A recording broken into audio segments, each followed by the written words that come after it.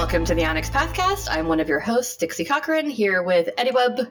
Hello. And Eddie Webb only. Hello. Well, Eddie Webb and his background noise that you can probably hear whenever he talks. Yes.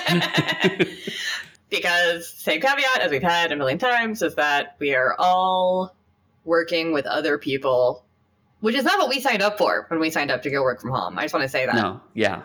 The whole point was being away from people. Yeah, I signed up to be isolated and to wear pajamas all day and just not talk to people. I feel like I was lied to by the recruiter. Yeah, right? It's not good. I don't like it. So anyway, this week I recorded a roundtable with a couple of the Exalted developers. So, Ooh. Yeah. So in the bit you're about to hear, I talked to Eric Minton, who is one of the co-devs for all of Exalted. A lot of what he does are the Splat Core books. He is like one of our lore masters. He's been working on Exalted for forever, which you'll hear once we get to the roundtable. We have Monica Specca, who has been working on Exalted for a little while, has been playing Exalted for decades, and just developed Crucible of Legends, and is working on Exalted Essence right now. And then we have Neil Raymond Price, who likewise developed Crucible and Exalted Essence with Monica as co-dev, and has also been working on Exalted since, I think, 2nd edition. It all comes up in the thing. But has been playing it since 2001 when it came out. You almost need to be an Exalted fan to work on Exalted, because there's so much lore. Like, there are parts of it you could definitely work on without having, like, full knowledge of it, as long as you're willing to read a little bit here and there. But most of our kind of high-level people on Exalted, except me, I'm the weird exception, are people that have been playing it for almost 2 decades.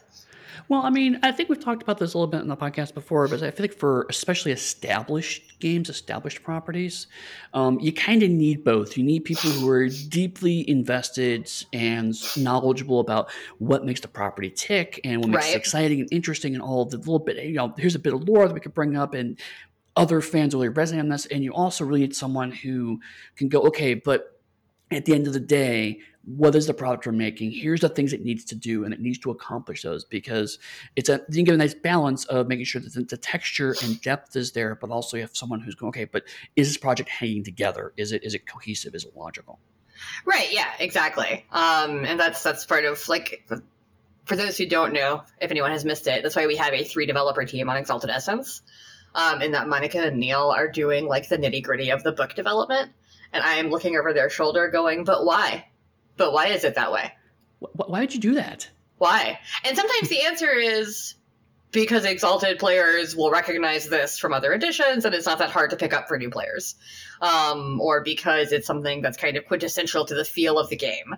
And in those cases, I go, oh, okay, cool, carry on. Yeah. But in some cases, I'm like, why is that there? And they're like, I don't know, it's always been that way. And I'm like, make it go away. Get rid of it. Mm-hmm. Get rid of it. Because the whole point of Exalted Essence is to make a game that is appealing to players of Exalted, old and new alike. So if something is just too, like, mired in esoteric stuff, like, I don't know, imagine if you had a vampire player and they were brand new to vampire and you were like, okay, you have to know about all these weird elders from a revised edition book from the 4th century, or else you can't play this game. Right. Before I can play this game, I need to explain to you how the Tremere clan came into existence. Yeah, exactly. When really, like, you're a vampire is enough explanation for a lot of people. Like, like, people know what a vampire is. So in Exalted, it's like, you're the chosen champion of a god. Maybe we don't need to go into the cosmology of Yushan and the Unconquered Sun right away. we can leave that back a little bit. Exactly, but again, I think it's why the balance works well, particularly on something like Exalted Essence, is because you're literally getting to the essence of Exalted. So those experts are going to be able to say, okay, here's the things that are really, really important, and you're able to kind of push back and get them to reconsider options until between you're able to come up with that distilled experience. Whereas if the people who are deeply invested in lore are not giving that pushback, they will assume that a lot of it is important because to them it's important. And so when you don't have the context, like, well, I don't understand what any of it's important. So I'll just pick a few things that seem like they're important to me that may not actually resonate well. So yeah, definitely getting those teams to balance it out is always really, really exciting, I think. Yeah. And can I just say, I'm just going to pat my own back for 1 second here. No, go for it. Because I know that very often on the podcast. I am so proud of the title Exalted Essence, and I had to fight other developers for that title. Really? Because they wanted to call it something else. Mm-hmm. And I was like, no. And I was like, this is the perfect title. Because Exalted uses essence as a thing in the game. And then also, it's the essence of the game. And also, it's short and punchy. And it abbreviates down to either XS, which I find funny because it's not excessive, or if you take that even further, it breaks down to the letters XS, which means extra small. And so it's extra small Exalted. And so it works at 5 levels. And I'm so happy with it. I just like the fact also that it's alliterative. Yeah. I mean, we usually call it XS instead of EE or whatever. Right. I will get emails from Monica and Neil and anybody else that call it letter X, letter S. Right. And I'm like, there's not an X or an S in the title, but I know what you mean. Because because we started abbreviating it to EXESS, and then it just it's already got all those weird gamer permutations, and it's not even out of red lines yet. But here we are. Well, at least you don't have a game that abbreviates down to TC ass. So there's that.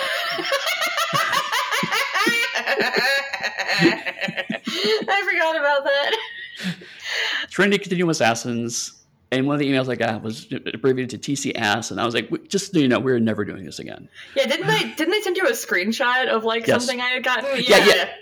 Yeah, because you showed me because the file had automatically truncated to fit the screen, and it was just ASS ... Yeah. I was like, cool. I'm glad to be working on Trinity Continuum ass. Yeah, actually, that's an interesting thing that I'll talk about really briefly before we go into the roundtable, is that we do have to actually look at acronyms and shortening game lines, because people are going to. Granted, for a lot of things, they're just going to shorten it to the first word. So a lot of people play vampire. A lot of people play, people we're buying deviant, hunter, geist, whatever. That's fine. And then when you type it, a lot of people just do the 3 to 4 letter obvious acronym for it, and folks know what that means. But I have seen I'm sorry Matthew's not here, because we had a lot of discussion about They Came From Beneath the Sea and its iterations, where I was pushing for the letter acronym that we are using because the F should be lowercase. Right. And so when you write out They Came From, because They Came has obvious problems.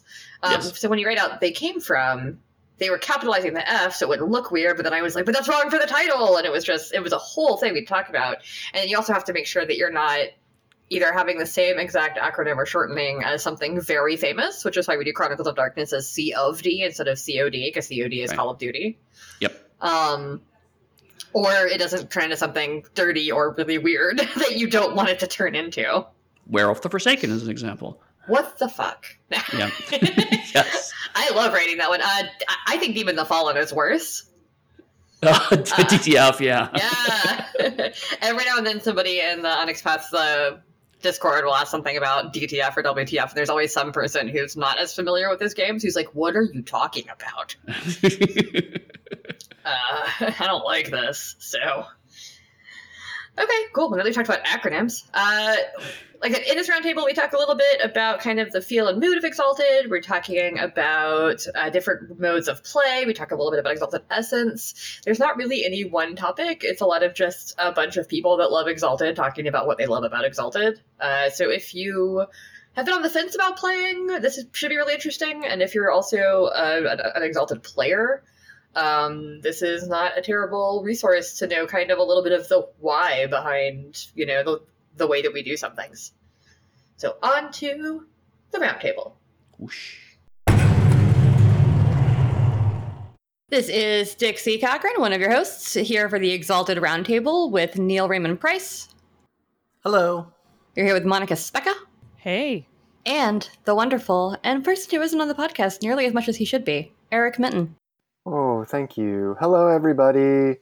Hey, Eric. Nick. It's so exciting to have all three of you here. We're going to talk a little bit about Exalted as a project, Exalted as a product, Exalted as its design.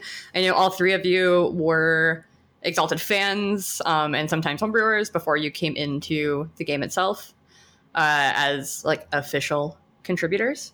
So this is going to be fun. All right, so to start us off, I want to talk a little bit.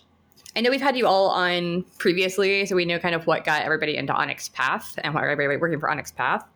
But I want to talk a little bit about what got you all into Exalted and also how the transition was from like kind of fan / homebrewer to you are now officially in charge of some of the canon. So I'm going to start that question with Eric, because on the Exalted Discord the other day, we had a fan who just realized that you were a homebrewer that they had known for like years and years and years. So that's got to be a little surreal, right? To go from like being a fan and playing the game and maybe doing some writing to being in charge of the line. It was a long and weird journey, I guess. So, I mean, I started on Exalted like right from the beginning because I was a huge White Wolf fan and I was buying all the White Wolf books and trying to play all the games at conventions. And I was like, hey, this looks new and interesting. Let me play this. And it was an amazingly cool setting. And I started a game with my local vampire group. And I started posting online about, our original campaign, and people liked it and followed it. And that's where I got a lot of practice actually writing. Mm-hmm. And from there, I was like, hey, I'm sort of going off canon in a lot of ways. Let me write down what I'm doing and figure things out and work out some like new mechanical gewgaws and so forth.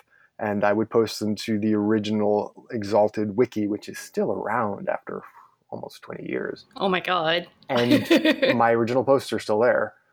And that's how I got into actually writing for Exalted, because while second edition Manual of Exalted Power Infernals was in development, someone dropped off, and I happened to be talking to a former co-fan writer at the time who had gotten a job with White Wolf.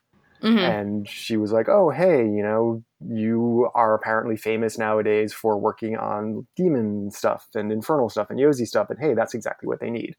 So that's how I got involved. And it was a big transition from just writing whatever I wanted to as a fan to actually working from an outline and collaborating and being edited, and it took some getting used to. Yeah, I mean, there's a huge like difference between writing for yourself and writing for your table and being like, wouldn't this be cool in our game, and having to fit it into an existing canon. Yeah, and I've gone through, there's certain stages you go through more or less as you go from being a fan writer to being an actual line writer. One of which is, hey, don't just try and stick in references to every single thing that you put into your home campaign. True. Although I will say there are definitely some things, as far as I've been told in third edition, that are kind of directly from people's home campaigns. Possibly altered, here or there to fit in. But it's like, well, I had this idea already and it actually works for this place we're writing, so... Yeah, my feeling on that is you should absolutely use stuff from your home game if it does fit better than anything else that you have an idea for. Especially because we do have limited time and, limited opportunity to like just endlessly brainstorm for the best possible ideas. And also, you spent a lot of time building out your campaign. A lot of those ideas are not going to fit canon or be the best possible thing, but if you're good enough to be a writer for the line, you've probably come up with some things on your own time that are as good as we're going to get.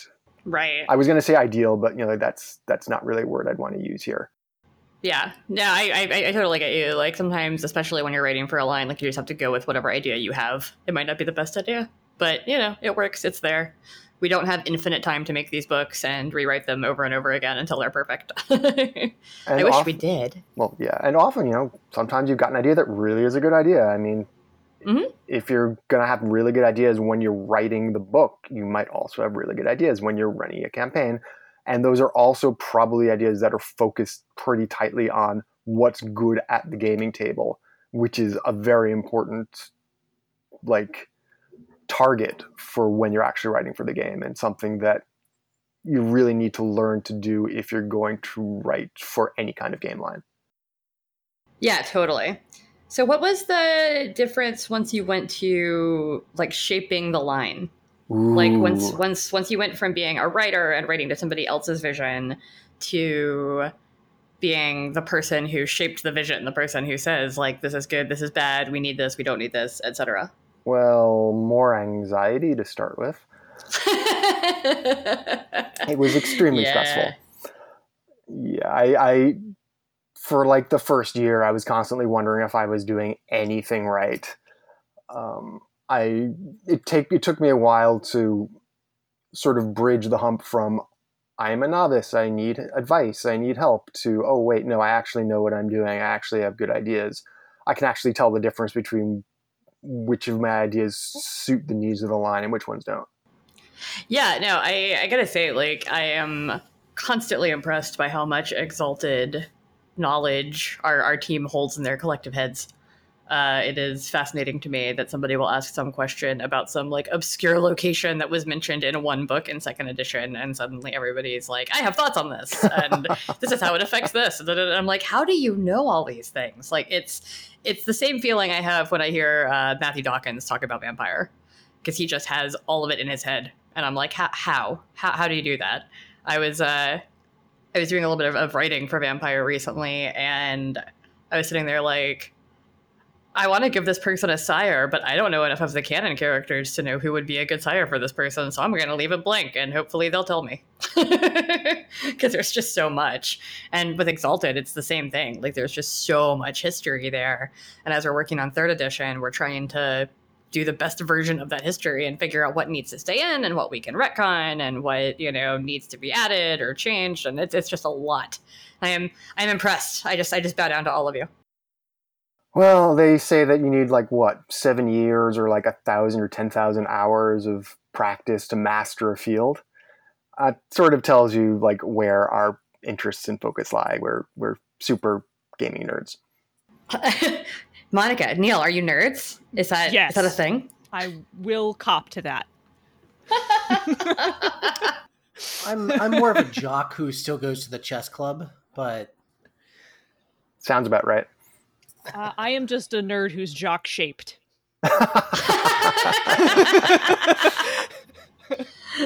We have one jock shaped nerd, one nerd in jock's clothing. I am not a jock, but I'm also maybe not the same kind of nerd as y'all, but I get really upset about whether or not something is hyphenated. So I'm a very different kind of nerd. You and I are both editing geeks. Yeah, it's actually very funny working with Eric. I just want to say this real quick before you pass it on to Monica or Neil, because Eric is also an editor and a quite good one. Thank you. So compared to other developers, we have more conversations about if I edit a book for him. just more like, why did you do this? And I'm like, oh, because I'm following this style guideline. And he's like, oh, we follow a different style guideline at my work, so I do this. And I'm like, okay, well, whatever you want to do for Exalted, because Exalted is your baby. But just let me know what you want the style to be for some of it. And it's funny because most of my other developers are not editors, with the exception actually of Neil, who has done some editing.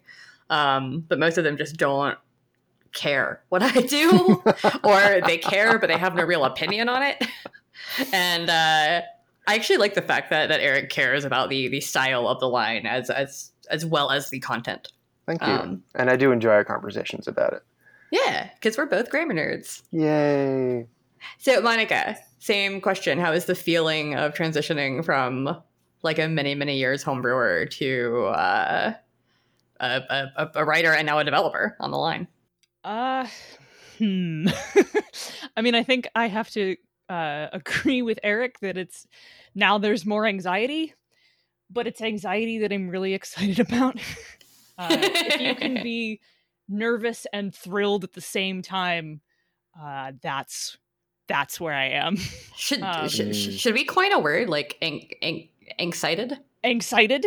yeah, I'm excited. Excited? What was that? Panic-excited? Panic-excited. Yeah, that's even better.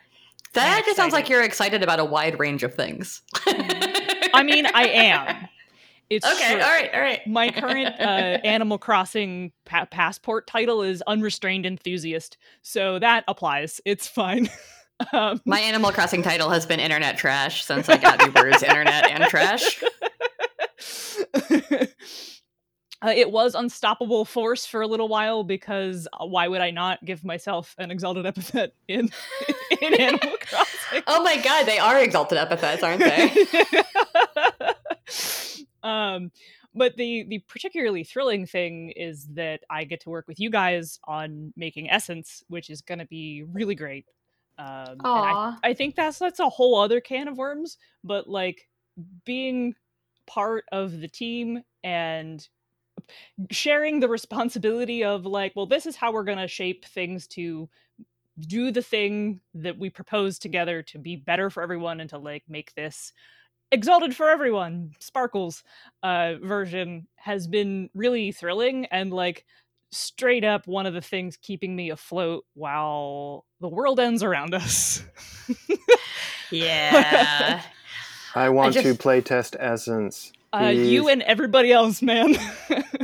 You are one of the people on my list of like people who will almost definitely playtest it. Like I have I was talking to Neil about this the other day, actually, is that I'm going to have to actually vet the playtesters for this one. Like, often with other games, like we were doing Deviant recently, we had, like, a few groups. Like, I think Matt McElroy put a group together, and, like, Eric Zawadzki had his home group, and, like, one of our other friends. We had a couple of, like, playtest at conventions, and it was very chill, you know? Because, like, Deviant's awesome, but it doesn't quite have the, like, rabid fan base of Exalted, especially because it's new. But with Exalted, I would need both hands and possibly both feet to count the amount of people who have come to me and been like, "Can I playtest it?" And I'm like, "All Same. right.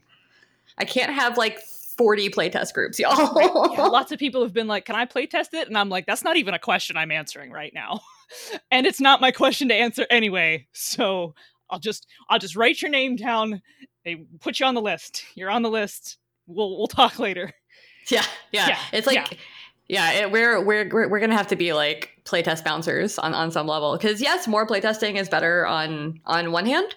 On the other hand, I feel like feedback could get really muddy if we have like 40 groups once again, which is 200 people. Too many. Yeah, that's too many. So I 100% agree. And I'm almost done editing charms.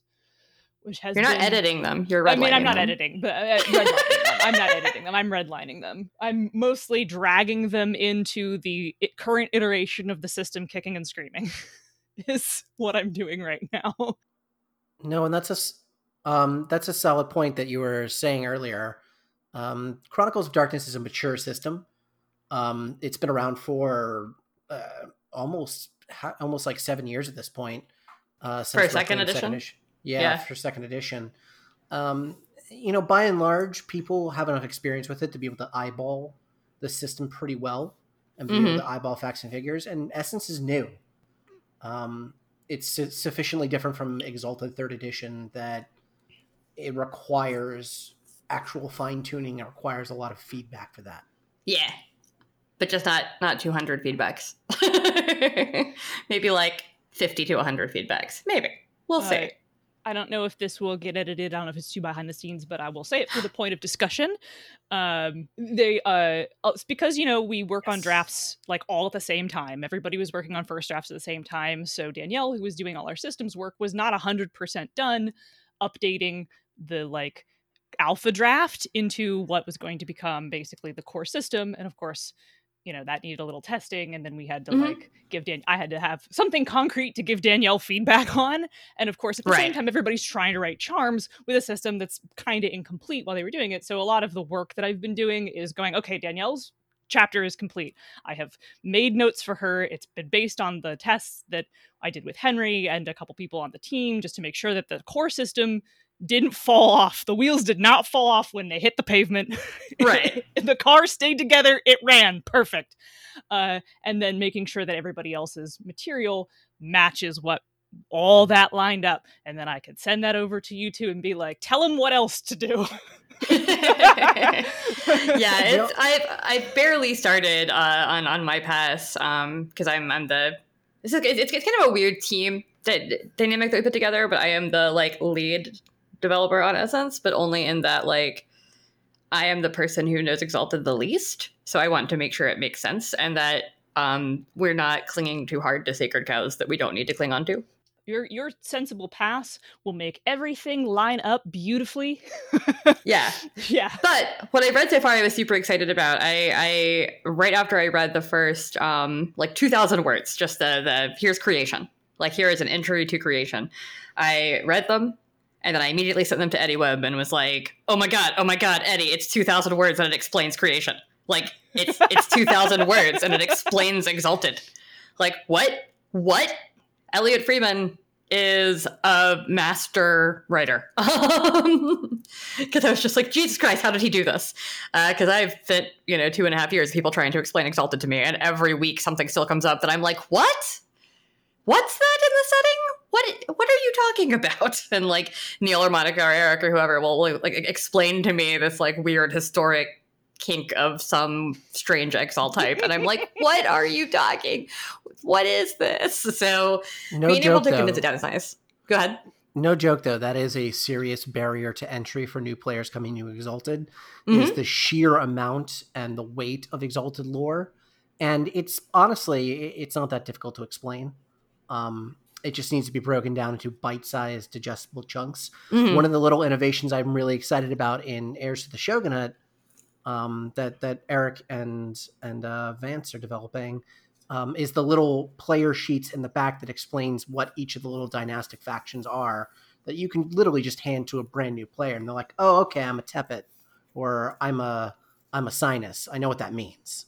Well, I mean, actually, it's just one for the entire realm, and the other ones you're an outcast or you're a far switch or whatever. Yes. But the principle stands. Yeah, that's cool. I mean, that's what I think V5 did with lore sheets and stuff, and what we've seen with other game lines do with a lore sheet style thing, and it's a really helpful thing to just have a little handout.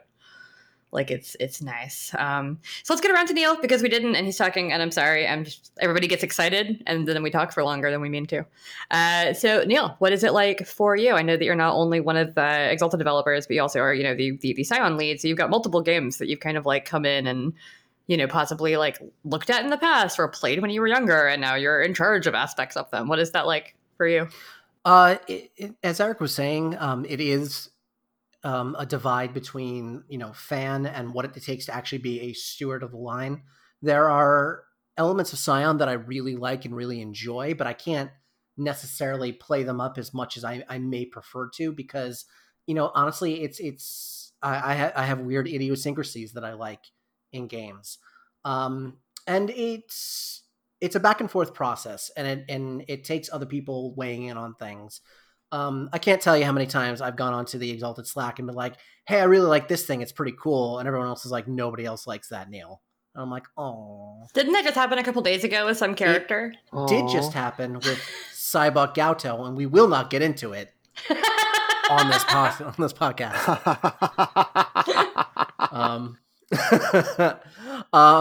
But I mean, no, that's actually a good example. He was a character I really liked in second edition. And I was like, wouldn't it be cool if we found a place for him in there? And through the discussion, we reasonably came to the conclusion that there really is no place to conveniently mention him that doesn't require explaining his entire character.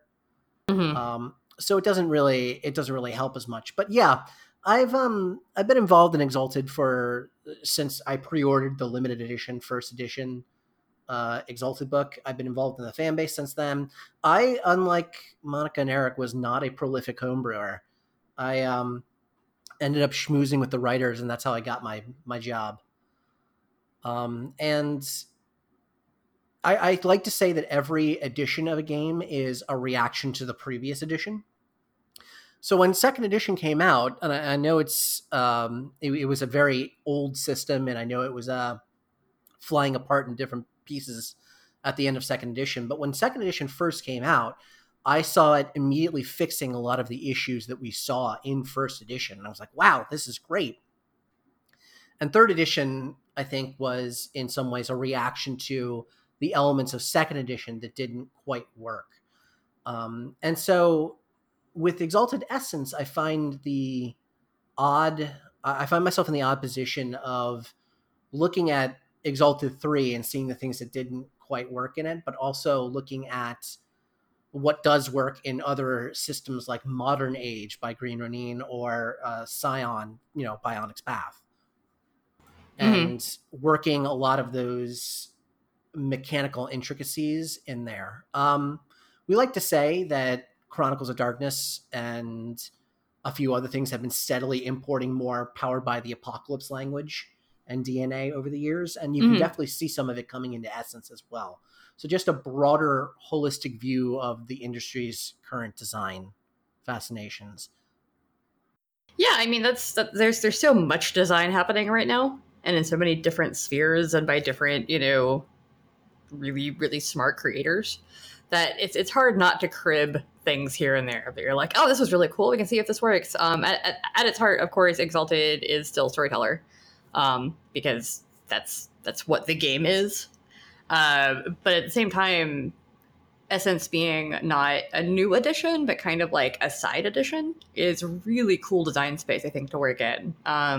I know that we both saw and learned lessons from various parts of Shadowrun Anarchy and Fate Accelerated, just because it is cool to take a game that's a little complicated and make it less complicated for certain people. Like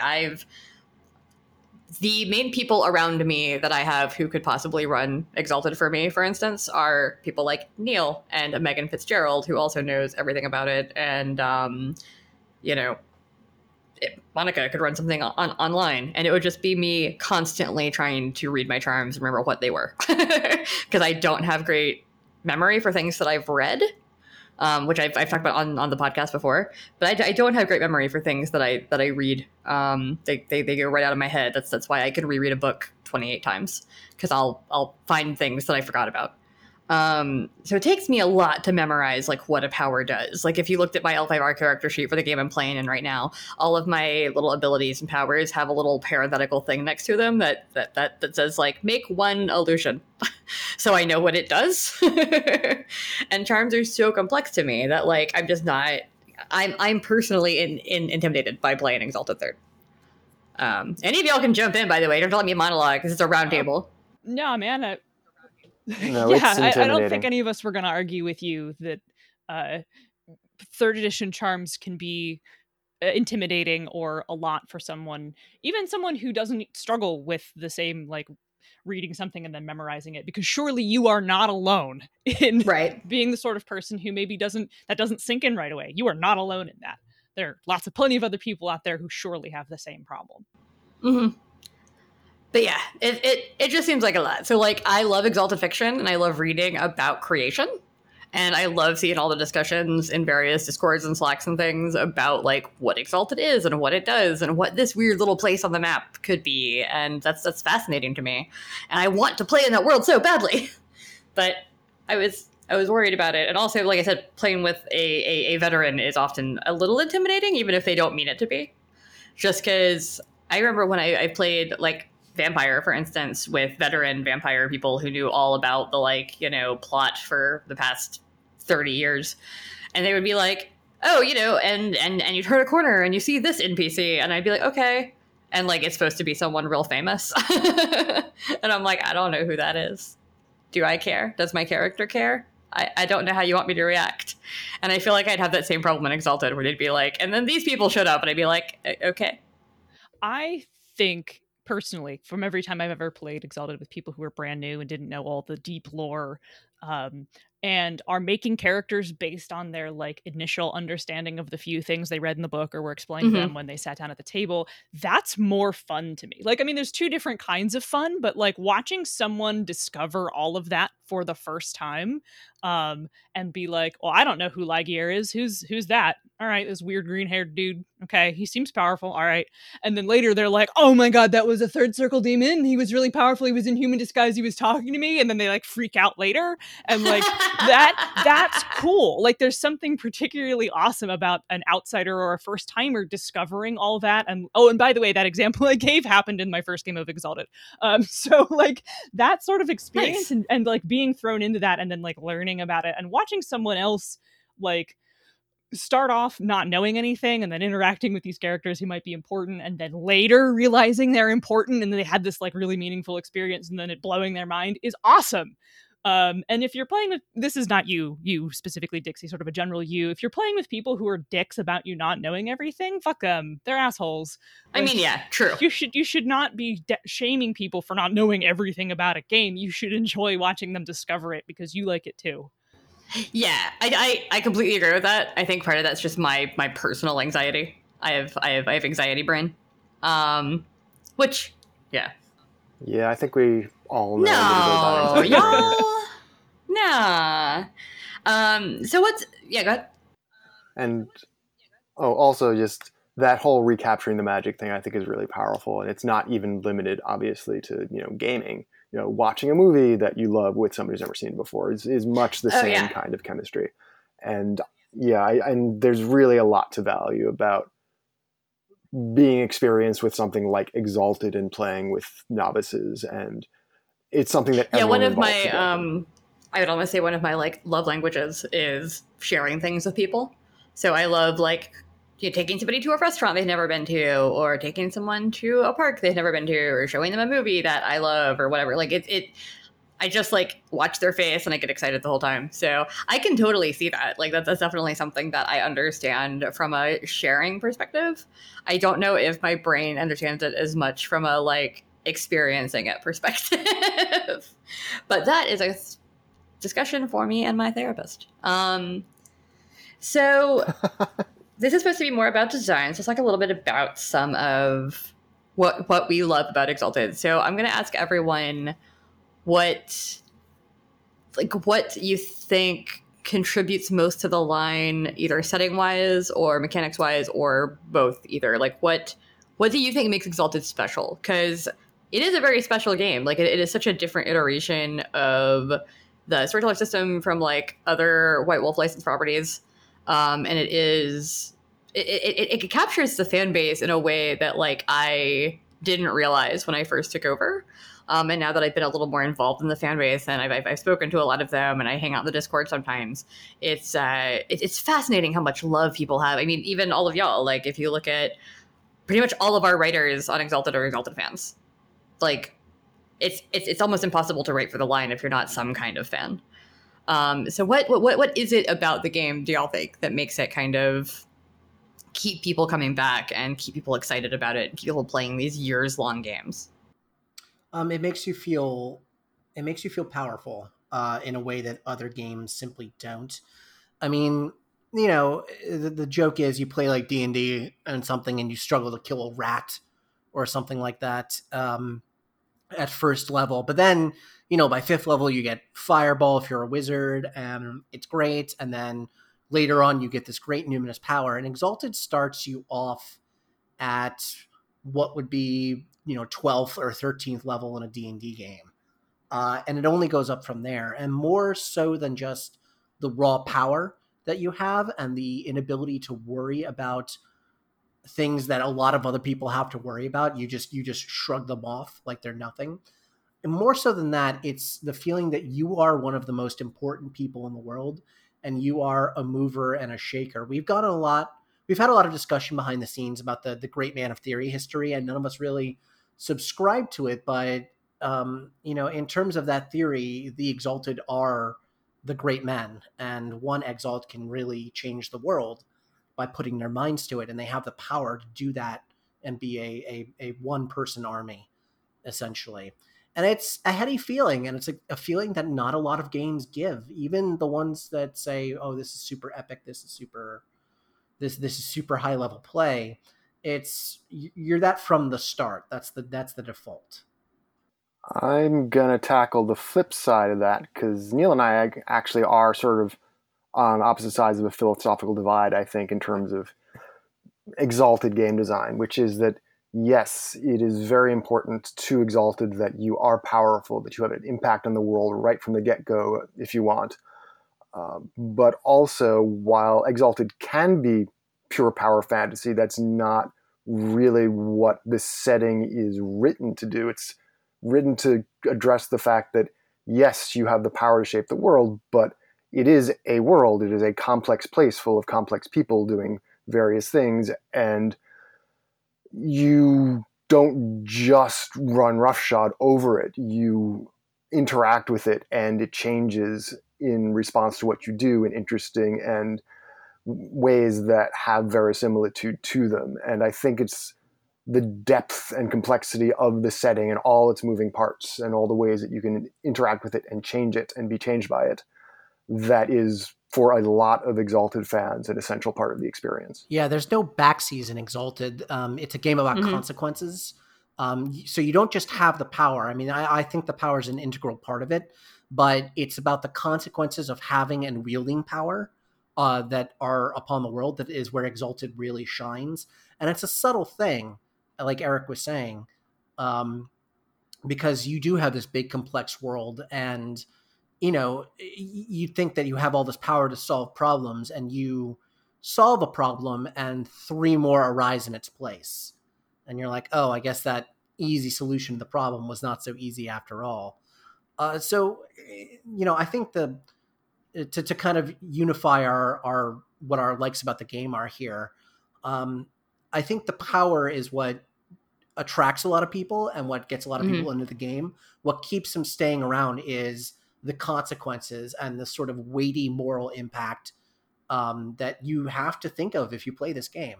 Okay, I'm gonna jump in now. Yeah. Yeah. So I just wanted to hear. I was like, oh, their mom and dad are fighting. I want to hear. Wait, which one's mom and which one's dad? I have to know. I'll let the audience decide. I don't want to Okay. either of them. So so when we. Yeah, we can have two dads. That's fine. That's fine. Dad and dad are fighting. Dad and dad are fighting. There we go. So when we were working on Crucible of Legend, which is the upcoming Exalted Storyteller's Guide, we were trying to figure out, like, okay, so what is Exalted about? Because that's a really hard question to answer, as you just heard. And so we basically broke down what Exalted is about into 3 modes of play. Because there's basically, I can summarize the 3 different ways you can approach an Exalted game into the 3 types of games that we broke down into Crucible. And the first one is creation as stage, which is sort of like a high action martial arts run roughshod over don't run roughshod over creation. There's still consequences of your actions, but like it's about big action, and it's more about focusing on like the fun wuxia martial arts action film shonen anime hero type aspects of the game, right? Because they're present. And you turn the dial more on doing big things and being big heroes and like doing cool shit and explosions, putting your sunglasses on and walking away from them, like that. It focuses on that sort of thing, and it is generally more upbeat and more positive, and focusing less on the consequences, even though they are still present. You just shift the focus more towards action. And then you have, I think it's creation as threat, which is where you turn up the sort of horror elements that are present in the setting, and like you make the great curse more important, you make limit more important, you turn the focus inward, and you talk about like the fearful consequences of having truly world shaping power. Like you make the idea of being the great man or this superhero frightening. And like that's a totally valid way to approach it too, because as Eric pointed out, there are consequences, and like it's really complicated, and it's not just about running roughshod, because if you do that, then you're the bad guy. And you can even lose sometimes. Yeah, and you can even lose sometimes. And like creation as threat turns that in there. And then the last one is creation as cost, which is very much about like truly about consequences and about being thoughtful about your power, and like what happens when you do this, who loses when you win. And so you can basically spread the way you play Exalted across those 3 types, and all 3 of them can be present in your game. And they probably will if you're running Exalted to the 9s. But choosing to focus on one over the others is not wrong or bad. It is simply your choice. Which one covers Exalted as soap opera? I mean, I think that's the stage falls under stage, because the melodrama is important too. That fits. I mean, like I think you can do melodrama in all of them. Just how you do melodrama is colored by which approach you do, because Exalted is totally sometimes a soap opera. Right. And because it's such a complex game, we kind of had to break it down into these 3 parts and be like, these are the 3 ways you can focus on it, and these are the elements you can bring in. to like make it more scary or more high action or more tragic. So TLDR, they're both right.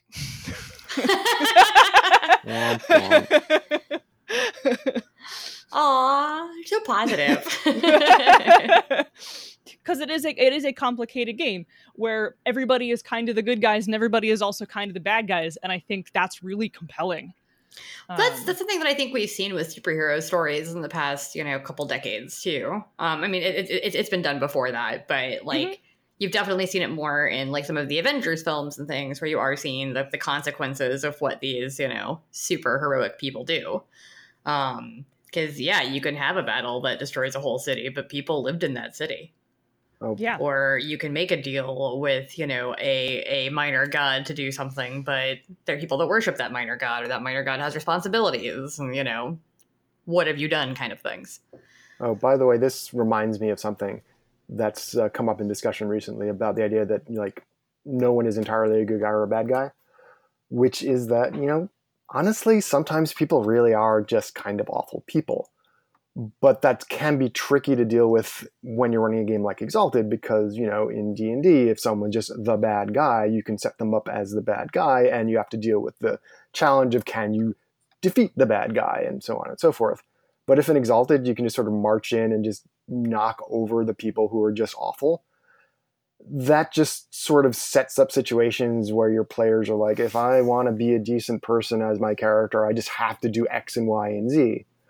Mm-hmm. And so it's a little harder to just have like truly banal evil with no redeeming qualities and no ability to say, well, I see their point. And it sort of pushes you as a designer to add complexity where in real life there might not actually be any.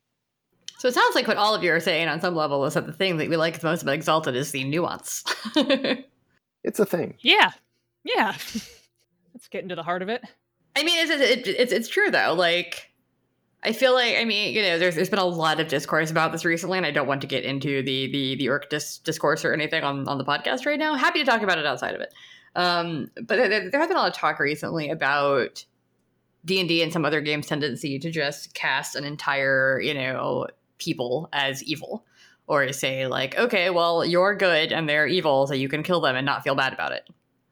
And, like, that can be great, I guess, if you just want to kill a bunch of dragons and not feel bad about it. But like maybe you should feel bad about it a little, or you should think about if your character would feel bad about it at all, or are there consequences to your actions? Because I do think that's something that's missing in some games that I actually really like in both Exalted and a lot of the horror games that we do. Yeah, and you can play a character in Exalted who's like, those are bad people or not people, and I can just kill them, not feel bad about it. But that's a decision you're making. The setting is not going to provide you any kind of moral or ethical support for that stance. Mm-hmm. Yeah, totally. And that's interesting. So, let me ask another question. I'll start with Neil on this one. What changes over the years are you happiest about in Exalted? I think the movement back towards a more human level area of play, a less cosmic interest stuff, is definitely a great movement. First edition definitely had the very human hearts, epic stories feel to it.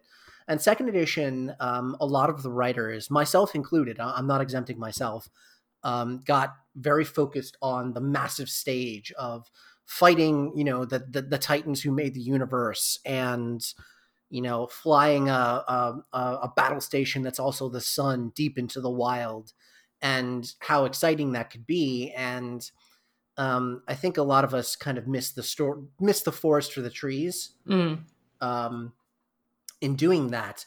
And so bringing it back down to a much more human level, I think, is one of the biggest changes I'm excited about.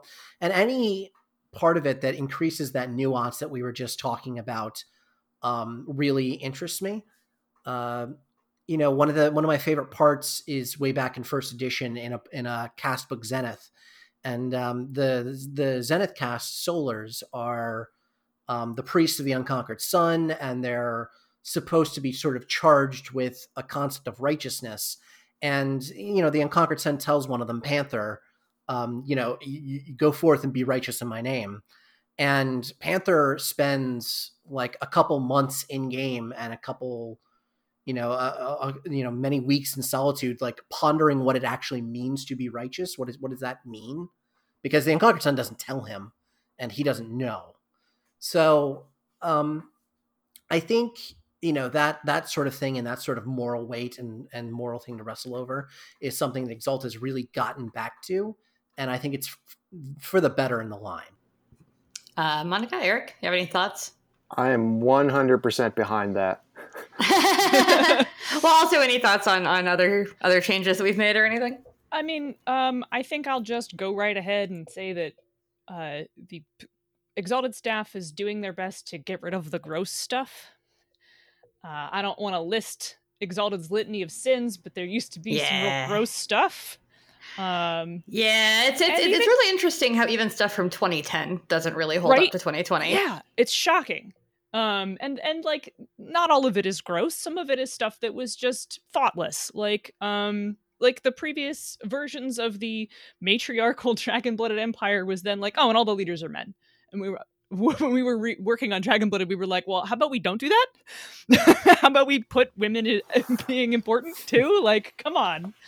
And the thought we put behind that, and like the infamous gayness sidebar.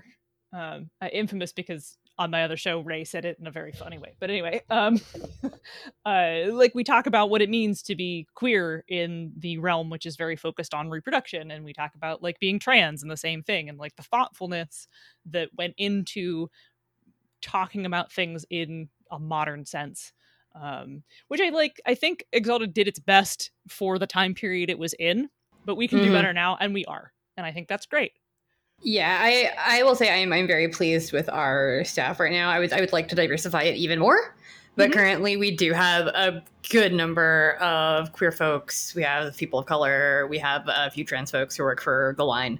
So we do have people like that have lived these experiences looking at things, and that's great. Like I am very pleased with the Lunar's core book for how inclusive it is and how it got turned on its head from previous editions. And that they're not like, they're barbaric savages. Let's not use those words. Yeah. They have their own civilization and culture. It was interesting for me coming into that process, because that was the first book I kind of saw the whole process on for Exalted, because Dragon-Blooded was like about to be kickstarted when I got this job. So watching that kind of get worked out and untangled over the course of, a year plus, and some untangling we're honestly still doing in the errata phase. Like we keep listening to people up until the book goes to print. But like watching that happen was fascinating, since I wasn't familiar with earlier editions of Lunar. So I had to go look, and then I had to come back and look at what we're doing now. And I think Lunar's is beautiful, and I love the way it's written, and I love all the characters, and I love the dynamic of the various groups that are out there. And it's a full, rich culture, and it's really fascinating that in prior editions they kind of weren't cast that way. One of the first things I ever wrote for Onyx Path was some work on one of the Pugmire books, and I ended up having to, when I was developing one of the adventure books for Realms of Pugmire, I had to do a whole sidebar on whether or not badgers were barbarians in the realm and in the realms of Pugmire, and the answer is that they're not. They have a culture. It just doesn't look the same as cat and dog culture. And there are actually backstage reasons for that I can't talk about. But it was interesting, because that's a kind of cutish game about dogs, and I had to address it. And then the fact that, y'all addressed it in such a big, real way and just turned it on its head and changed it was really, really cool. So, Eric, favorite change?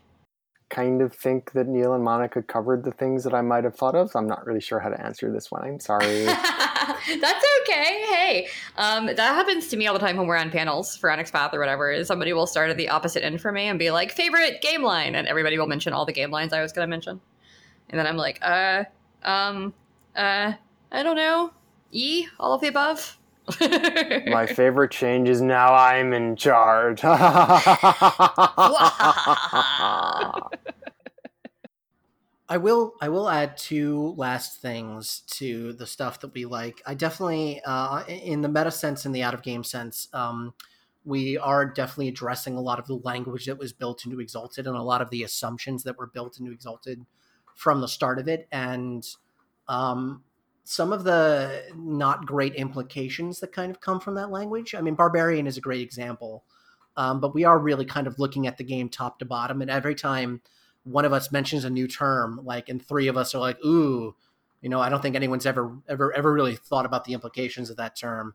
It's always eye opening, and it's happened to everyone on the line more than once. But one of the things I also really like is the sort of taking away from the focus on the Solar Exalted. The core book in the first edition made a very big deal about the Solar Exalted returning, and as it should. They are, foremost among the Exalted, and their kind of wicked cousins, the Infernals and the Abyssals, have an equal amount to contribute to the world. But they don't exist in a vacuum, and they're not the answer to all the world's problems. And one of the things I really like that Eric and Vance have been pushing a lot in the line is that the wonders of the first age were built with the entire Exalted host, not just because the Solars are gone, everything went to crap. It's because the Solars left, or were exiled, I should say, and all the other Exalted started fighting themselves. One of my favorite little tidbits in the new Lunars book is the war between the Solars and the Lunars just after the Divine Revolution, the war against the Titans, because it puts the Lunars in a place of power and a place of relative equality to the Solar Exalted that I really enjoyed and made me, as someone who really likes playing Lunars, feel very empowered. Yeah, it'll be interesting. This is about Essence rather than third edition core, but like one thing that we've been saying since the beginning is that we're putting alt and exalt types in Essence. We're definitely doing that. It's been written, but like you can play a mixed exalt game. And because of that, we had to like kind of figure out how to not completely balance, because one thing that Eddie Webb told me when I was first kind of getting into this that I've taken very much to heart is that it's pretty much impossible to actually balance a game, and you should never sacrifice fun for balance. So when I say that we've balanced them, I'm not saying that everybody is completely equal all the time, because that's not how it works in a game. Game balance is a slightly different thing from equality, like just across the board as far as power levels. But we did have to figure out a way to make it so that, dragon blooded and solars and sidereals and, Gatimians could all fight together in a group. And that was a really fun design challenge, I think, for everybody. But also it was a challenge. I know, Monica, I think you had some thoughts on that when we were first talking about it. Yeah, definitely. My thought starts with Eddie's statement, because you're right, you can't balance anything, but you can do your best to make sure there are no bad choices, which is really what's behind all of that. And so we worked hard, and I'm still working hard because I'm trying to get these charms back to you guys so you can help me polish them even more. That mine was just like a system pass. Like, let's just make sure everything works with the system and is written the way we need it to be written.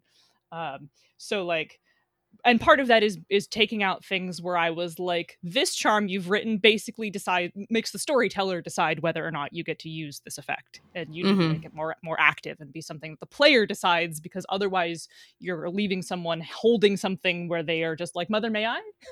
Can I use this, please? And that's not great. Player agency is pretty important. Very important. So one of the core principles of that is that the baseline of all universal charms is that you assume exalt, and then you make modes change how that works. And so like we balanced, in air quotes, things by assuming that the default level is exalt and you can go up, rather than the baseline is solar and you have to work down. Right. Which makes more sense. That's fun. Yeah, and it's been really cool to see what people have done with that. One of my favorite little exercises that we've been doing as we've been doing the charm creation and the charm red lines is I saw that some people were kind of pursuing themes in the charms that made me went a little off the beaten path, and I expressed a concern to Monica. I was like, I'm not sure if we're covering all of the base themes that each Exalted type should cover. And Monica's next question, which was very reasonable, was like, well, what are the core themes of each Exalt type? And I was like, So we had a very long discussion with Eric and Vance, and as a team with all the developers coming together to kind of pick at least 3 different elements that each Exalt type was good at. Like, what are their themes that need to be expressed in the charm set? Absolutely. And I think we came up with a really solid list. And in fact, that even helped you can go back at the actual charm sets that have been published already and see those themes emerging from the work. And I think it's really good that way. Yeah, sometimes actually just putting a label on something isn't the worst way to go about it. Because we can sit here and talk all day in our Slack or whatever about, what it means to be an abyssal or what abyssal is. But like, if you can boil it down to like 3 terms, that's really helpful for writers. Because if you can just keep those things in your head while you're working on it, I mean, for writers, for developers, even for players, like, we might look at that list when we go to actually put the whole book together, and we might stick those, little 3-word things under each Exalt type in their like splat section, because that might be really helpful for players.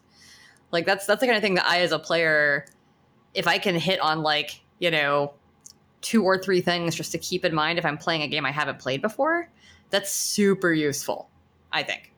And on the flip side of formal lists of things, one of the things I like about 3rd edition is how it has worked to try and break out of the sort of formalized, calcified compartmentalization of the world that we often saw in earlier editions as the game progressed.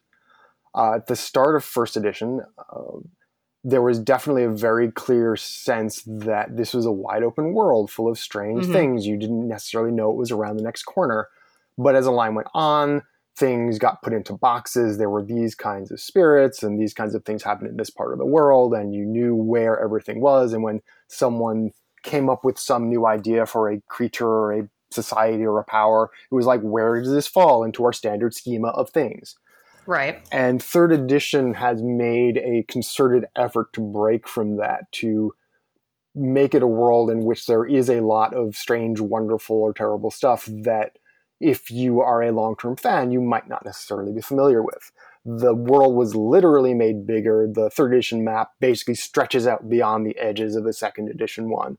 And there's various people and there's various places and things around the edges of that map that were off the map in previous editions. There are now new Exalt types like the Exigents and the Liminals, and even the optional ones that are going to come up in the Exigents book that may or may not be in your game, depending on whether or not you want them there. There are spirits that are not gods or elementals or demons or ghosts. They're just some kind of weird spirit, and you don't know what it is, and you don't know how it works. It's much more aimed at giving storytellers freedom to just make stuff up and provide an environment in which players and characters can be confronted with things and not know what's going on and have to make their own decisions rather than sort of consulting like the grand guide of how did we deal with this in 2nd edition. That's much more interesting to me too, because like, I don't know, if you're playing a character who's familiar with the occult, is it more interesting to be like, you have encountered a spirit that you've never seen before? Or is it more interesting to be like, you have encountered spirit number 23C that you learned about in school? And it's like, oh, that's okay, cool. Like, you can deal with it. But like, the unknown and mysteries are a lot of the fun of tabletop gaming to me. I mean, that's the fun of books and movies and things too. Like, it's not fun to watch a movie if you figured out the ending in the first 5 minutes. It's just not super exciting. But being able to like learn and discover and see new things and maybe be creeped out by something you haven't seen before, that's definitely a more interesting space to play in. And if you do want to play in a space where everything is figured out, you can do that. You just don't have new things. It's much easier to go in one direction than the other. Mm-hmm. Yeah, exactly. Leaving that space open for... I feel like there's a balance there that needs to be struck. Like,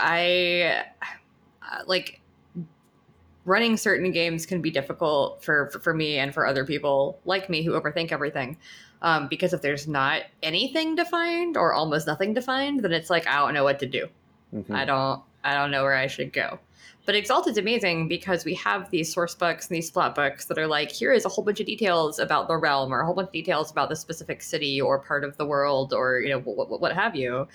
So you can start there if you need it spelled out for you. And then if you want to, you know, improv as you get farther away, you can. But it gives you all the tools you need. And we do deliberately leave a bunch of spaces wide open so that if you don't want to have to deal with the fact that there is an entire book on the realm full of minutiae that you might not want to absorb, you just go somewhere else where you don't have to deal with this and you can make stuff up as you go.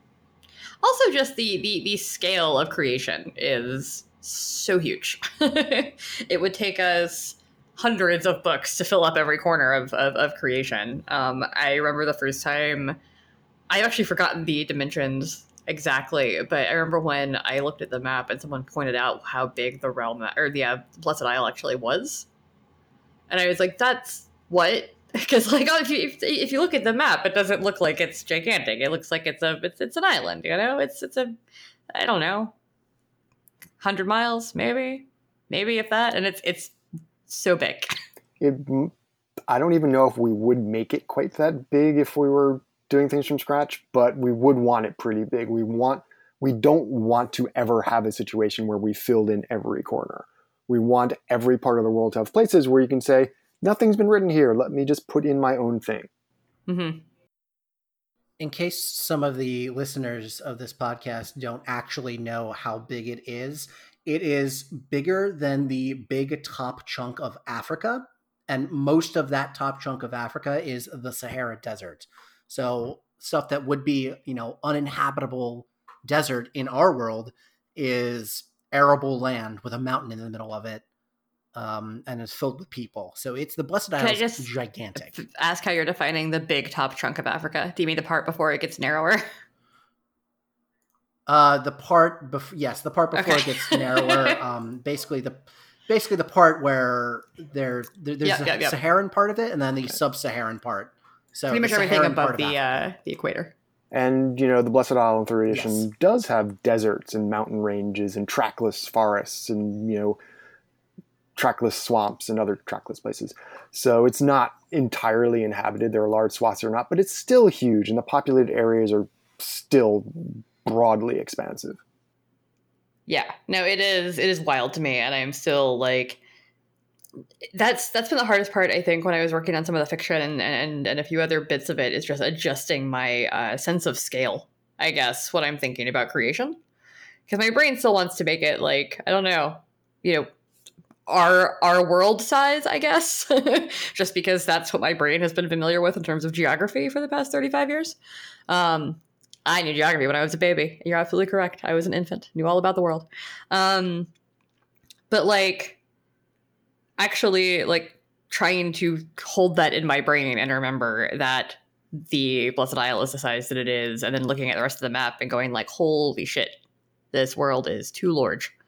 The setting does sort of dance the line between this is aiming at verisimilitude and this is fantasy size, and it doesn't always land solidly on one side or another. And I don't know whether this is deliberate originally, but that sort of incoherence can be useful in that it lets the individual storyteller or group decide which side they want to lean towards. Mm-hmm. Totally. So we are actually at about an hour because talking to y'all is easy and fun. Yay! So if anybody has a final thought or pointer about either mechanic design or setting design of Exalted, I know we talked mostly about setting and also feel. So I'm going to throw this one to Monica, because Monica always has a thought about mechanics. So if you want to leave us with a final few thoughts, and then tell us where people can find you, follow you. Okay, sure. Let me pull something out of my ear really quick. It's a weird place to keep mechanics. It's closest to my brain. I almost said but that's furthest away. Speak for yourself. All right, I will. So I think it's really important, and it's through every single version of Exalted, including Essence, is that Exalted puts being cool fantasy superheroes first, and it gives you the cool permissiveness to like, yeah, do a backflip over a cart and stab a guy and then land on the next roof. Like that the sort of thing that in I'll pick on D&D, whatever. In a D&D game might require you to roll a 20 on an athletics check for you to even accomplish it. Exalts do every session. Like that feeling of, oh, I rolled a natural 20 and I did this one cool thing. Imagine if you could do that every session and you were encouraged to describe how you do so, and that's consistent Exalted play. The same with its big scale of success, the way charms make you feel like a badass, and the way the tempo and pacing of the game lines itself up to feeling like a big damn hero, which is something it enormously succeeds at. That is one of the things Exalted is very successful at. And I like that, and that I think the rush of feeling cool and having the rules line up with you are a demigod superhero, mega weapon, go forth and kick ass, and that the rules say, yeah, sure, go ahead, is one of the things that I think is intoxicating about it, and that's part of what brings people back to doing it more. Awesome. Yeah, and that's something that we have. I think that's one of the most precarious balances that we had to play with when we were working on Essence at first, was making sure it still felt epic and heroic and huge without somebody having to roll 400,000 dice and do a bunch of math. And I will tell you, after a whole bunch of make sure the system works tests, we've nailed it. Oh, that's a huge thing we have to live up to now. Okay, all right, Monica said on the podcast. All right, we nailed it. Yeah, I mean, sure. You can cut that. Like, nope. Say it in. I need that pressure. All right, cool. All right. I think we've nailed it. Whatever. So, where can people find you, Monica? Your socials, your podcast, whatever. Yeah, if you want to listen to me yell about all different kinds of game design, not just Exalted, I have a podcast. It is called Bonus Experience. You can find it at bxpcast.com or by going to misdirectedmark.com and clicking on the Bonus Experience logo. You can find our feeds there. We're also at Bonus EXPcast on Twitter, and you can find us when we post updates when our podcast releases and all that. And if you want to just follow me, do so at your own risk. I am at Zenith Sun. Because you have the most on-brand Twitter handle of all of us. Neil, final thoughts on this? Because I'm going to save the line dev for last. Yeah, I am incredibly excited for Exalted Essence. I've said this before, but prior to this, I was kind of getting really burnt out on Exalted. I ran a 3rd edition game for a while, and it really wore me out, and I was actually very much considering quitting the line and just focusing entirely on other games. And Essence has really brought me back. I'm truly excited to be part of Exalted again. I'm truly excited to be doing something new, something that I feel is necessary, and seeing the fan base detoxify. You know what? I'm going to change my answer from earlier about what I've liked over the years. The Exalted fan base has gotten markedly less toxic over the years. There was sort of a high watermark in 2nd edition, and then it's gotten steadily better and better since. And the Discord is still a place of discord and arguments, but for the most part, it's incredibly friendly and very supportive. Yeah, I love the Exalted Discord, honestly, and I love our Slack. But like I have had very few less than positive experiences with the Exalted fan base in my 2.5 years of like stewarding the line. And most of the interactions I would have that I would think were negative at all tended to be cleared up with a little bit of conversation. And that's awesome. Like, they're really cool people. I can't speak to prior fan bases. I don't know them. But all the current ones are very, very nice. Absolutely. Yeah, you can find me online at Burnt Neil, BURNTNEALL on Twitter. I'm also Neil on the Onyx Path forums, and you can find me with various permutations of my name on social media and on Discord. Awesome. So, Eric, do you have any final thoughts on mechanical bits or other bits? Ooh, mechanical bits. I am really looking forward to Exalted Essence because, I mean, I can work with mechanics. I can edit them. I can run games. I can design stuff. But I'm not really like a crunch maven. I prefer something a little lighter, and I'm really eager to see how Essence resolves the problems of handling, the complexities of the game. And that's definitely not to say that anybody who enjoys those complexities is wrong. Well, I know obviously tons not. of people love all the crunchy bits. Vance is a genius at writing crunchy bits. Oh, yes. And so are all of our mechanics writers. Though Vance is, the person that all of them flow through eventually. And they are just genius at it. And I don't know how they keep coming up with 90,000 word charm sections for multiple books. It hurts my brain a little. In terms of, final thoughts on the setting and also mechanics, I guess. One of the attractions of Exalted has always been that, unlike a lot of other games, especially D&D, you're not necessarily expected just to be focused on this is how you beat people up, and you can beat people up with your fists or a sword or with spells. Exalted is designed and intended to let you interact with the world in any number of spheres of activity. You can be a master mariner, a brilliant artisan, a expert negotiator or bureaucrat.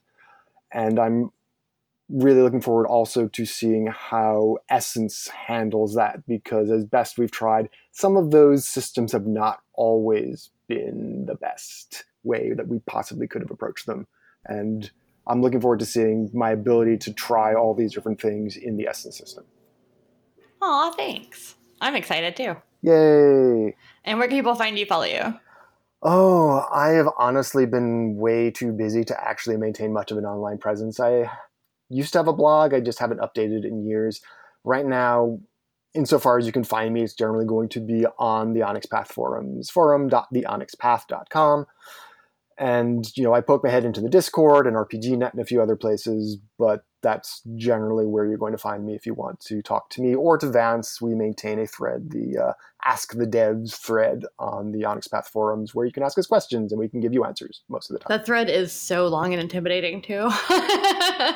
Speaking of Exalted just always being a little extra. Yeah, well, I mean, it's not intended to be some sort of mandatory errata thread that you must read and analyze. Oh, no. It's just, if you have a question, we'll try and answer it. But, it's not a published canonical book. These are not rules we're giving you.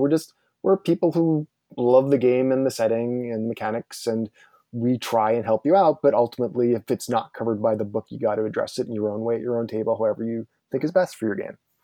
Yeah, totally. That goes for all games. That's just good advice. Yay. Well, thank you all for being here. Thank you for sitting down and chatting for a little bit. I was hoping to keep this kind of casual, kind of coffee talk situation, and we did.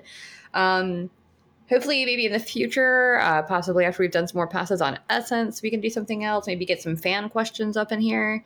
I just like talking about Exalted with y'all and anybody else that wants to join. I'd love to get Lauren Roy or Megan Fitzgerald or somebody on the next one. And yeah, if any of the listeners have questions for anyone, feel free to leave a comment on the blog or on our podcast itself. And I will try to get back together with everybody maybe in the next few months. Thank you again, and on to the outro. Welcome to the outro. Whoosh. Oh, I should have waited for the whoosh. Whoosh. That's fine. No, you can the whoosh can move at either side if you need to. I'm going to get rid of the bongs and just use your little whoosh to go in and out of the round table now. That could be fun. That's fun. It was fun. I listened with rapt attention. I was very excited about it. Oh yeah, I'm sure you did. One of our developers the other day, Leith Shields, talked about the fact that it was so obvious that none of us listened to his interview before. Oh, really? Before we recorded the intro outro, and I was like, yeah, it's just another hour out of my week every week because I can't edit and listen to a podcast. I can't send emails, listen to a podcast. There's very little of my personal work I can do while listening to something. Right. So and when I do have time to listen to podcasts, when I'm cooking and stuff, I want to listen to all of my entertainment podcasts that I listen to outside of the Onyx Pathcast. Right. So I listen to our episodes here and there. Every now and then, one that I thought was particularly funny when we recorded, I'll go back and just listen to it when it comes out, because I'm we were very funny in this one. Yes, the 2 or 3 times that has happened is worth listening to. I will find myself. Actually, one of the Gehenna Gaming folks the other day was giving us a compliment in their Discord and said, like, is it a prerequisite for people that work for Onyx Path to be hilarious? And I was like, was there a certain part? And he was like, no, you're always funny. And I was like, really? Cool. Not gonna quit my job and go do stand up or anything, but I'm glad we can amuse you for an hour and a half every week thereabouts. So funny you mentioned stand up. Because we're all sitting down. But no, terrible joke. Wah, wah. Farty horns. Farty horns is going to be a thing in every episode now. Oh, it is. Anyway. Actually, there's a Farty horn digression too. But the stand-up thing is, there was a point right before the pandemic hit where we were watching just a lot of stand-up comedy on Netflix and a couple other places. But so we're watching a bunch of them, and whenever I watch a lot of something, usually I start to my writer brain will start to break down structure.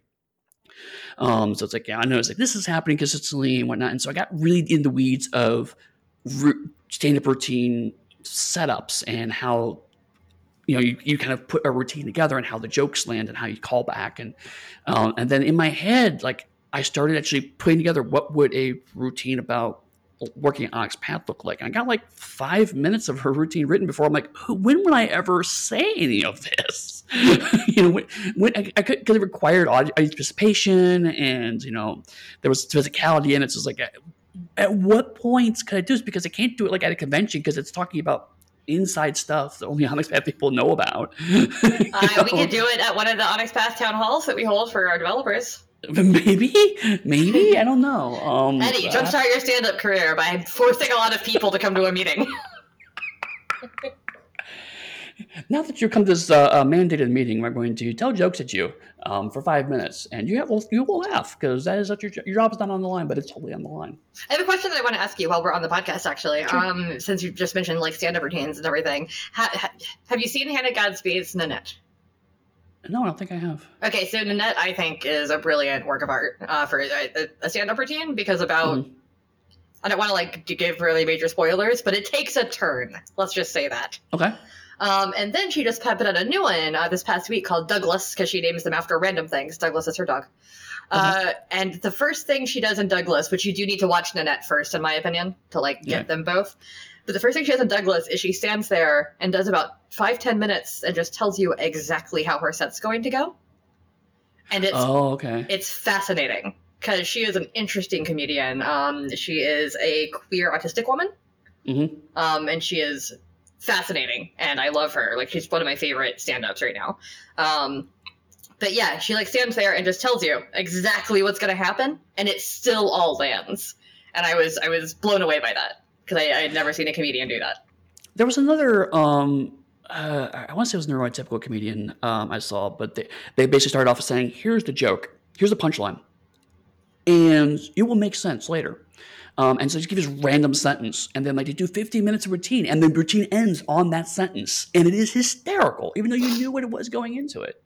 I feel like I've seen that happen too. I don't remember who it was, but yeah, I watch a fair amount of stand-up comedy. I'm just really picky about my stand-up comedy. Yeah. So there's unfortunately a lot of there's sadly what I found that my personal metric is like, okay, when do we get to the trans joke? There it is. Shut it off. Yeah, that's why I tend to watch women comics more than male comedians, and if I do watch male comedians, I pick them very carefully. Mm-hmm. But yeah, it's I enjoy obviously just right now laughing is great at this point. But also the fact that there is kind of a structure there, but how people play with that structure and use that structure differently or emphasize the structure in different ways gives very, very, very different styles of comedy, and I find that personally very fascinating. Same. I like comedy that makes me feel smart. Yes. I was a big fan of Eddie Izzard when I was younger. Still like Eddie Izzard a lot. Unless he's done something terribly problematic that I'm not aware of. But I remember watching Dressed to Kill just over and over again because some of the jokes were just so damn clever. Mm-hmm. And I liked the fact that there was a comedian who assumed that I had a working knowledge of like literature and language, you know, Yeah. and world history. And that made me happy because up to then, most of the stand up I had seen was the very like take my wife, ha ha ha kind of crap. And then I like got into that, and I don't want to say that I'm into like smart comedy because I will totally laugh at a fart joke, clearly. Right. But I do like it when comedy assumes that I am not an idiot. Like that just makes me happy. So No, totally. I mean, there's a difference between, I was talking about this actually, lowbrow versus highbrow and how that's not a good distinction. A lot of people assume dumb comedy and lowbrow comedy are different. And I feel like there's a distinction. Like James Joyce, there's an entire chapter in Ulysses, which is basically the entire chapter is just one long explanation of a guy taking a shit. And it's the most elaborate, eloquent shit joke I've ever read. So I mean, it's like it's you're the fact that the juxtaposition of those two things is what makes it kind of funny to me. So you can absolutely laugh at a fart joke, but still feel like you're enjoying and your intelligence is being respected. Yeah, like I feel like when a lot of people put highbrow and lowbrow into categories like that, they're just being kind of gatekeepy and probably a little classist. Completely agree. Because a lot of times people define highbrow things as things that you need to have had a somewhat decent education to enjoy. And lowbrow things as things that any dum-dum on the street would laugh at.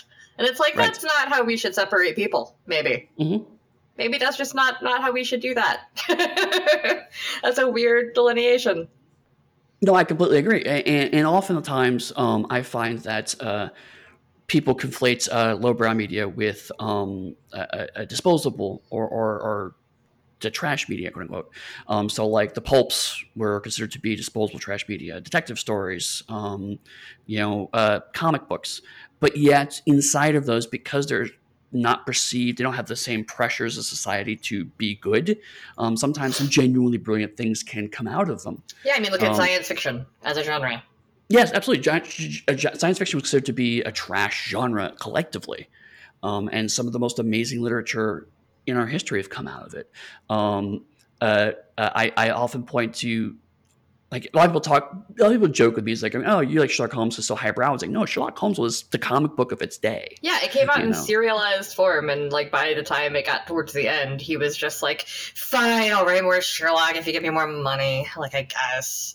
Oh my God, yeah. Like, it was not like, he just happened upon a formula that worked really well, and Arthur Conan Doyle happened to be fairly smart about writing that character. Right. But it was Superman comics. It was. And I mean, it's so, yeah, it's, so kind of go back to stand-up comedy. It's like, there are smart comedians, there are comedians that appeal to a more intellectual crowd. There are comedians that appeal to a less intellectual crowd. And I can find humor and enjoyment in both of those, and I can find both of them really off-putting and not someone I want to listen to.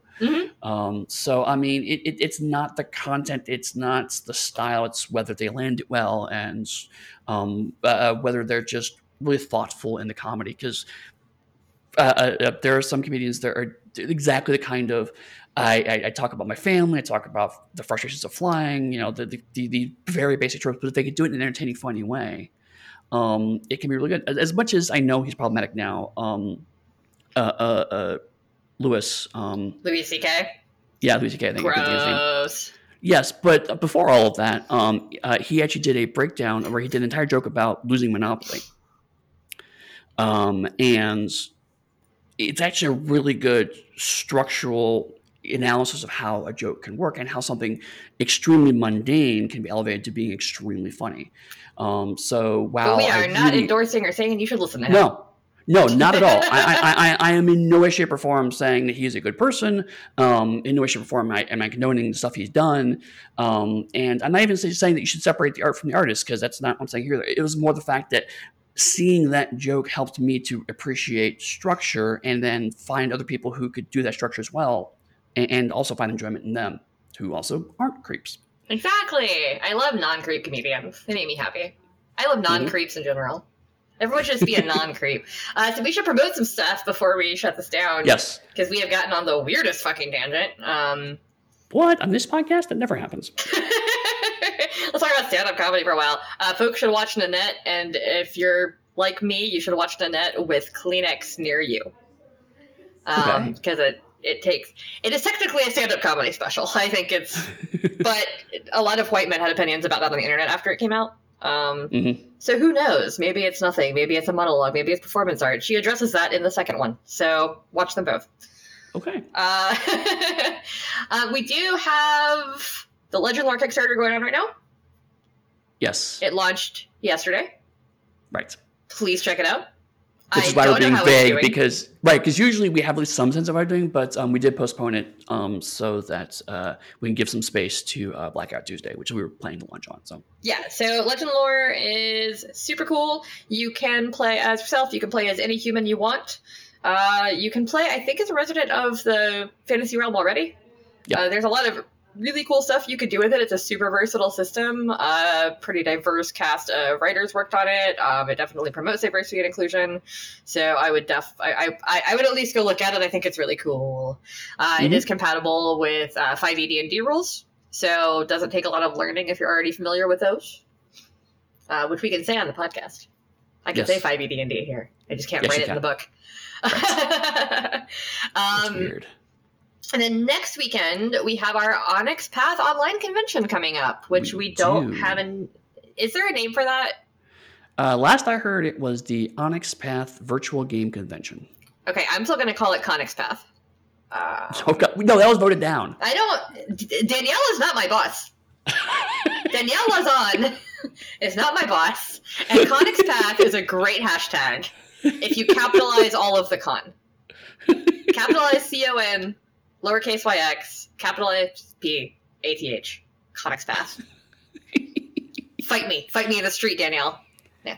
So for literally everybody else, because the context of this. This came up during our town hall, which at the time recording was yesterday, and Dixie pitched Connix Path, and then Danielle immediately exercised a veto that we did not know she had, but apparently she did. She didn't even veto it; she just downvoted it. One downvote on Reddit does not cancel out all the upvotes. So our town hall meetings are Reddit now? Wow. What, I'm sorry, Reddit and Imgur are the main websites where I know that you downvote things. Fair enough. Megan Fitzgerald upvoted it, so it's sitting at 0 right now until somebody else endorses it. Wait, no, because I have voted it myself. It's at 1. It's at 1, and that means it's a net positive. Either way, we will be hosting a virtual gaming convention on our Twitch channel and possibly some other places, depending on what games you play. Keep an eye on our website for that, because as of time of recording, we don't have the schedule or anything up yet. But we're running it in conjunction with Gehenna Gaming, who I've talked about before, and their virtual HorrorCon that I super enjoyed. So I trust them to put on an awesome little con for us. We'll all be there. Apparently, at some point, a live Pathcast is going to happen, which we found out via the internet that we did not put up there. Via Twitter, specifically. Yeah, so I guess we're doing a live Pathcast next weekend, which don't know when that's going to be yet, but I think it might be on video, which would be cool, because we'll have the chat to interact with if that's the case. Yeah. Which I think will be better than our live ones we've done through Podbean. I think that doing it on Twitch would be cooler. I mean, I think the Podbean ones were fun. I'm glad we did both of them, I'll be honest. But at the same time, it just seemed like the calling in portion seemed like it ended up being more awkward than I had hoped it would be. Yeah, whereas if we're on Twitch, we just have the chat running.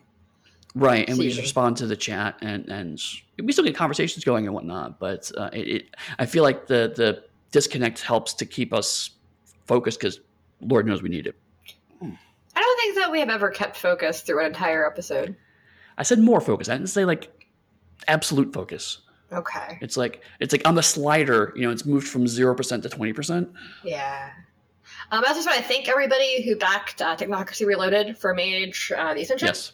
That was an awesome campaign. I know that that Kickstarter had a huge hiccup right at the end there. So I'm not sure what would have happened as far as people if you've ever watched the last hour of a Kickstarter, it's just the number going up and down and up and down and up and down as people like adjust their pledges.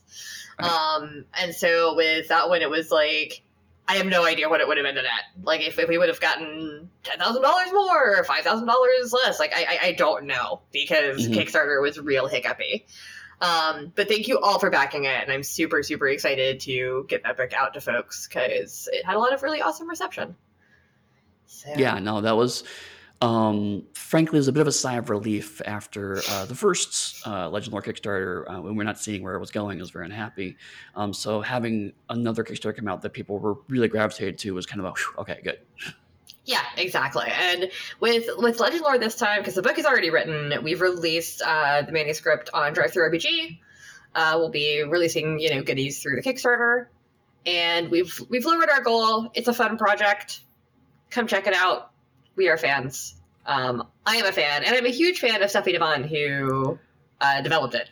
So if anybody's a fan of Steffi or her publishing company or her other work, definitely check this out, because this is we give her a lot of free reign with certain parts of it, and I think that she did some really cool stuff. Completely agree. All right. Well, with that said, before we go, Oh, fine. We glossed over, because in the midst of all the comedy stuff, we did gloss over the Farty Horns. I want to read. Matthew Dawkins did give us some reviews of the Farty Horns they found online. Oh no, right. That I want to read.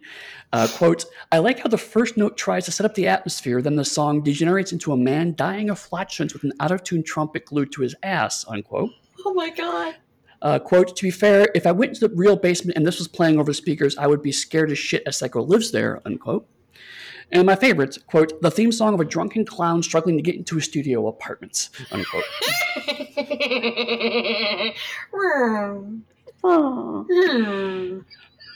So Farty Horns, part 12. Oh my God. See, I love highbrow humor for intellectuals.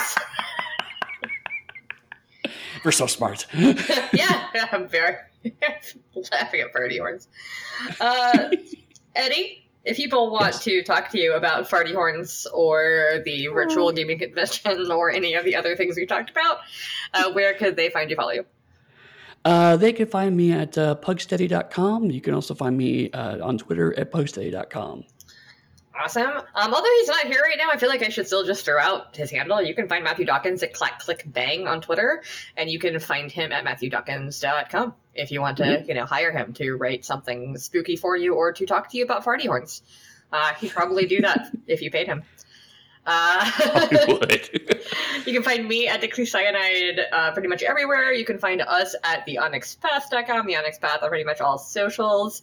As always, many worlds, one Pathcast.